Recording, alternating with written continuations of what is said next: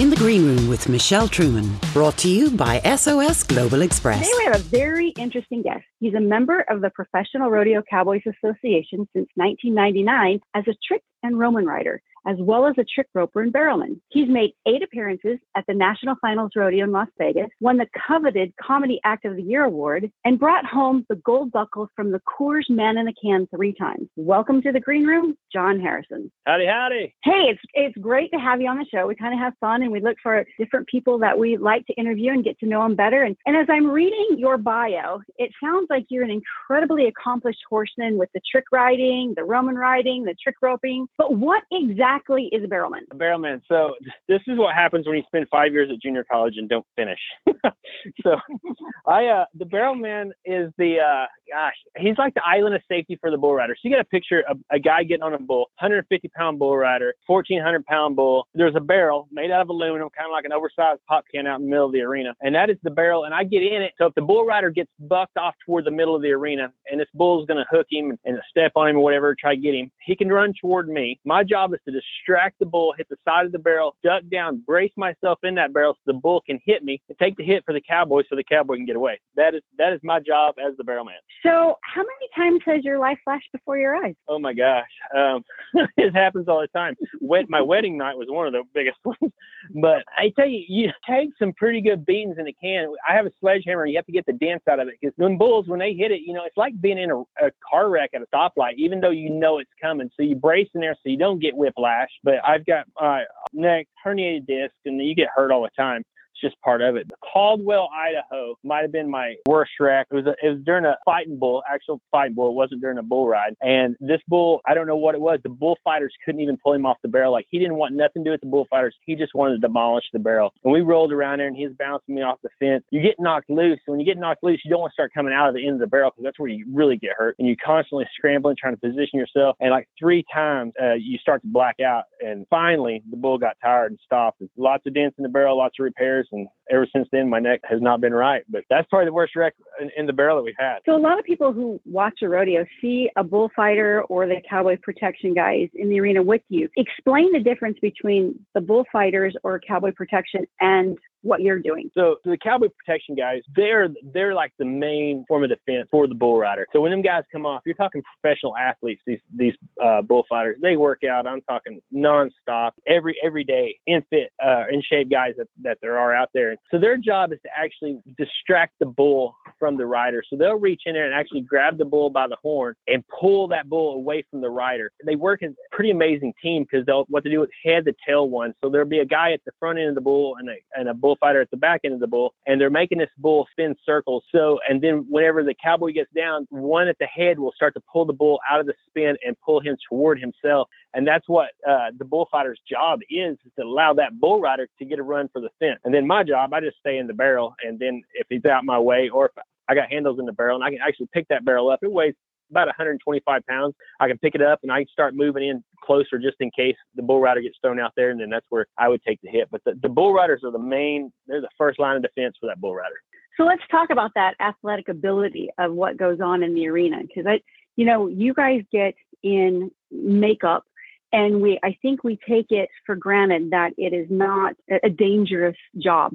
Tell me a little bit about what goes on in that arena and some of the things that you watch for before the ambulance comes in. Right. So, biggest thing, there's all kinds of injuries and stuff, but those bullfighters are in great shape. They'll walk out of something that would knock a basic normal human being out or completely out maybe for a season, trying to go with ACL being out or dislocated shoulder or something. But them guys don't quit. They stay in there and try to get that cowboy to safety. And when I say in shape, these guys, they CrossFit and do every town they go to, it's not like they just work out at their hometown rodeo or home gym or their house. When they get to that rodeo, they are in the gym every day and they get to become friends. Regardless of what city you're in, you get friends with the gym owner and, they come to the rodeo and you end up getting quite the relationship with them, which is fun. But those guys, those bullfighters are truly amazing athletes and can take a beating like no other. And the thing about it is, there's no retirement salary for them. Same way for me, we get paid by the rodeo. So if it's a 4-day rodeo or if it's a 10-day rodeo, that's how many perfs. And you got to get through that rodeo to get that check. If you get hurt there, you don't get your check for the next week. You go home and you're unemployed and there's no unemployment. So you're not going to get a check. And so you depend on being in shape to help you get through and stay healthy. It's very important for us. I mean, you take Dusty Tuckness and them guys, he freaking, you'll get 20 stitches in the head in afternoon perf. And then 3 hours later, you're back in there for a night perf doing it again. Let's talk about that. Both you and Dusty worked the Tucson Rodeo. And I watched a video of Dusty when he got hooked and it ripped his ear off. And his comment was, well, you don't need your ear to fight bulls. Were you at that rodeo? I was not there when he got his ear ripped off, but I've heard lots of stories. Those are the kind of things that are great. Like, you don't get your ear ripped off in a bar fight. How did it happen? No, by a bull. People were like, what? I love it. And he went back in the arena and fought the bulls. Oh, yeah. Just throw some bandages on. You don't need an ear. Like you said, you can go back in there and fight bulls at night. And that's the reason Dusty's the best. I mean, he's been to the National Finals Rodeo like 12, 13 times, and the guy's a freaking machine. And that's what I'm talking about. Most people, if you ripped your ear off, you're going to be sitting on the sideline, trying to heal up a little bit. And these guys, rodeo guys, are just not that way. If you get hurt, it's part of your self-pride to get back in there. And we're lucky on the medical side to have people like Tandy Freeman, our orthopedic surgeons, that are truly the best in the world. And they know that these guys got to make a living, regardless of, I don't care if you're a bull rider or if you're in a timed event or what it is in rodeo, a clown like myself. When you have knee surgery or shoulder surgery or something, sitting there, we don't care about the pain. We want to know how many days till it is till we get back in that arena so we start paying our bills again. You got good doctors like that, and they understand. What's cool about them is they understand. They got to kind of do their check and make sure that we're not going to endanger ourselves even more by the injury. They take care of us and allow us to get back in there. So how many surgeries have you personally had? So I've had both knees redone and my shoulder, and then stitches and stuff. We don't even count them anymore. And so Tandy's done all those. So the worst thing about knee surgery or whatever is you feel like you get out of shape. Giving Tandy a hard time. I was like, Tandy, how long until I can start jogging, get back on the treadmill? And he's like, are you riding your bicycle? I'm like, yeah. And I was like, I'm getting a belly, Tandy. And he says, and he's kind of dry anyway. He says, well, you need to do some push-ups. I was like, what? He goes, yeah, maybe try pushing up from that table. I'm like, oh, okay, I get it. Yeah, slow down on the food. Okay. So what happens in the arena when it rains? You see like baseball and they hurry up and they cover the infield. And when it rains at a rodeo, what happens? So the old circus theme of the show must go on, kind of what comes into play. And I've been at rodeos when it pours down rain. It's raining so hard, you can't even see the grandstands. The crowd has probably left and we still rodeo. I mean, it's just part of it. I've been there when the tornado sirens are going off and the police have come and made the crowd leave and they're telling us to leave. And we're looking at them like, we don't see the tornado. We're bucking horses. That's just kind of the rodeo mentality. The mud, it doesn't matter how deep, unless the barrel racers or somebody like that, their horses start slipping, they ain't gonna stop nothing. And I've had to trick ride where it literally almost sucking the shoes off your feet and your horse is like lunging, trying to, run. And most places tell you not to do it, wouldn't have to do an act. And some of them are like, oh yeah, you're doing an act. So I have to go in there and try to do my act in the mud. And just another level of difficulty, same way at that barrel, you get in the barrel and you got it in the mud, and what weighed 125 pounds now weighs 150 because every time you set it down, the mud sticks to it. And then if you get knocked over and rolled, like Tucson, that mud there, that ground is sticky. So it sticks to you and your feet are heavy. And so fighting bulls and that, I can't imagine how difficult it is for them guys. And, you got your shoes not only just tied on, but they've got to take that medical tape and they roll and roll and roll around their feet so that their shoes don't come loose. And no, you don't have time to stop and tie your shoe in a situation like that. So what was the paradigm decision-making moment that you decided to be a barrel man? Gosh, that's a good question. I started off, I never really, who wants to be a rodeo clown? Like, if it's not something like when you're 3, it's like, one day when I grow up, I want to be a clown. Like I joke with my wife too, there's not a chick out there's not a lady that ever says the same thing, that someday I'm going to grow up and marry a rodeo clown. So I think I wanted to ride bulls. My grandfather was a world champion bull rider. I was like, oh yeah, I'd be a bull rider.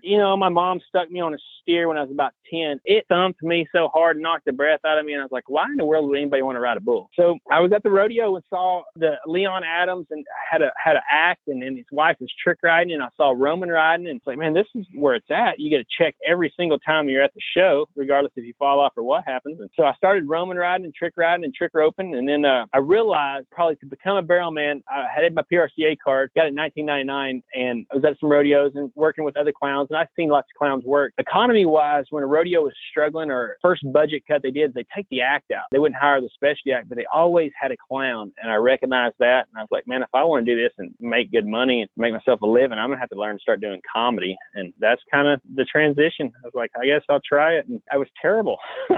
One of my first rodeos in comedy, I'll never forget it. So, I was already nominated for Comedy Act of the Year because I had an act that we made fun of rodeo queens, which rodeo queens are great ambassadors to our sport. But just like anybody in anything, there's always one or two people that can give somebody a bad name. And there's always those rodeo queens that couldn't ride and they'd fall off and speech was terrible. And so anyway, we made fun of them. And I had an act where I dressed in drag. I come out in an old convertible car and they tell me rodeo queens don't ride in cars. They have to ride horses, and they bring me this horse to ride and we act like we're having a runaway. And when this horse jumps over the car with me on it, acting like it's, crazy wreck. So this was the act I was doing. I could do that act, no problem. But walking and talking, as we call it in rodeo, where you put a microphone on and you're out there during the event and you're trying to be funny and talk to the crowd, I was terrible. We went to Ramona, California, and I got booed. First PRCA rodeo. I was like, oh gosh, I just got booed. I got to work on my comedy a little bit. It was a good reality check for me, though. When you're deciding on this material that you use, how much does politics play into it? Oh gosh, I'm going to tell you right now, comedy is almost impossible to make everybody happy. It's one of the most difficult jobs, I feel like, in the nation, because it doesn't matter what you say. If it's funny, it's going to offend somebody. And regardless if it involves politics or if it involves a mother-in-law or, whatever it is, you can make fun of yourself and you'll have people offended that you just put yourself down some. I mean, it's just like you can't win with everybody. You get the emails and stuff and you just get to where you just kind of laugh it off. And I mean, you can tell if you said something offensive. And sometimes I do a lot of stuff off the cuff and I'm hearing it for the first time too. And it'll come out and my wife will put her head down and be like, oh my gosh, I can't believe you said that. I'm kind of the same way. And sometimes I'll say stuff and didn't even know it. But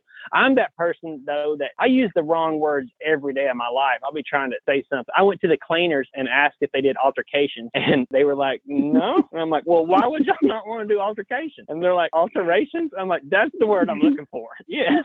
I called my mother-in-law a dominatrix. Whoops. Yeah. Oops. I guess I really didn't know what that meant. She left the mint on my wife's pillow at the house. I'm like, she's such a nice dominatrix. Now it's like maitre d', and my wife's like, that's not the word either. So I don't know. But a comedy is tough. Do you find it that in certain parts of the country, they're lighter hearted than others? Like, is California really PC where, maybe Wyoming isn't? Yeah, for sure. Like, you can get by with anything, Texas, Oklahoma, Arkansas, Louisiana. And then all coastal towns are kind of, I feel like, a little tougher. More populated areas, same way. But you know what? Some of your biggest laughs will come from that too. Like, you can be in San Francisco and harass Nancy Pelosi and the crowd's going to laugh, and you might have somebody in there that's offended. But I mean, the crowd, everybody gets comedy, even if you don't mean it from your heart. It's a joke. It is definitely depending on demographics. It's the same way with like my rodeo queen act where I dressed in drag, a rodeo outside of Portland there, and people was offended that I was dressed as a woman with big boobs. And it's just like, dressed as a woman without boobs, it's hard for people to see. It doesn't play well. So anyway, yeah, it doesn't play right. Yeah, you just try to explain it to them, and then you realize that you're not going to win that battle. You can't argue with them, and you just kind of ignore them. Since you started your first appearance in rodeo, whatever you were doing, whether you were trick riding, whether you were Roman riding, how many miles do you think you've traveled? Oh, gosh. We was laughing the other day. I've got a horse trailer for sale. We had it on the road with us for 10 years. So when we was adding up the miles, we were like, dang, that thing's been 1.5 million miles, literally coast to coast. I've done rodeos in East Machias, Maine, which is to me the first place the sun hits the United States when it's coming up in the morning, to San Diego, literally crisscrossing the country. And all your rodeos aren't necessarily in a straight line. Driving is part of it. And some cowboys have the blessed enough to be able to take a rig and bag. Some of them fly to the rodeos. But most of your rodeo people drive. And then like for me, we drive. We got a 1-ton pickup truck, Ram, with a horse trailer on behind. And then the horse trailer has our living quarters. So it's like a camper in the front for most people who don't understand what an LQ living quarter horse trailer is. So we got 17 foot of basic, your couch and shower. Half of the trailer is your horse compartment. So your horses travel in there. When you get to where you're going, you unload them and stuff. But so we think about that. I got a horse that is, 26 years old, is still going. I think about the miles that he's been. He's been every one of the miles with me riding in the back of that trailer. Driving's the worst thing probably about our job. I don't mind the traveling. I love being gone. I love being in all different towns. But the driving part, it gets old. I'm not gonna lie. And my wife, however, married a gal from California. It's my livelihood in that truck and trailer when we're driving. Everything I am making my money with, my horses and stuff are in there. I didn't really trust her when we first got married to drive it because I pulled the car behind the trailer. So we're 74 feet long trying to drive through Minneapolis, St. Paul, you know. It's a long rig, and with doubles on, you can't back up. And my wife, being from California, she's kind of ranching community gal, and she goes, you know I can pull a truck and trailer. I was like, oh, I'm sure you can. We got out in South Dakota at about 2 o'clock in the morning. There was no cars, and I was tired. I was like, here you are, baby, time to prove me right. And she did. I'll send that lady right now through L.A. and Houston with a trailer on, and she does it no problem. She's a trucker. And the economy the way it is, I told her I'm going to get her a job for J.B. Hunt, put her on the road. So after all of these years, what's your favorite rodeo? And maybe not one that you still work, but what's your favorite rodeo? Oh, so picking a favorite rodeo is so difficult because it's something probably like going to a different ball field and you like it because of the crowd or you like it because of the history of the field or, you know, whatever it is. Like for me, Ogden, Utah, the Pioneer Days Rodeo, and that rodeo there is truly one of my favorite. It sits right up against the mountains. It's right by the Air Force Base, patriotic. They'll buzz the arena with fighter jets. I love that rodeo. Hospitality like no other. That committee there, they take care of the cowboys. They have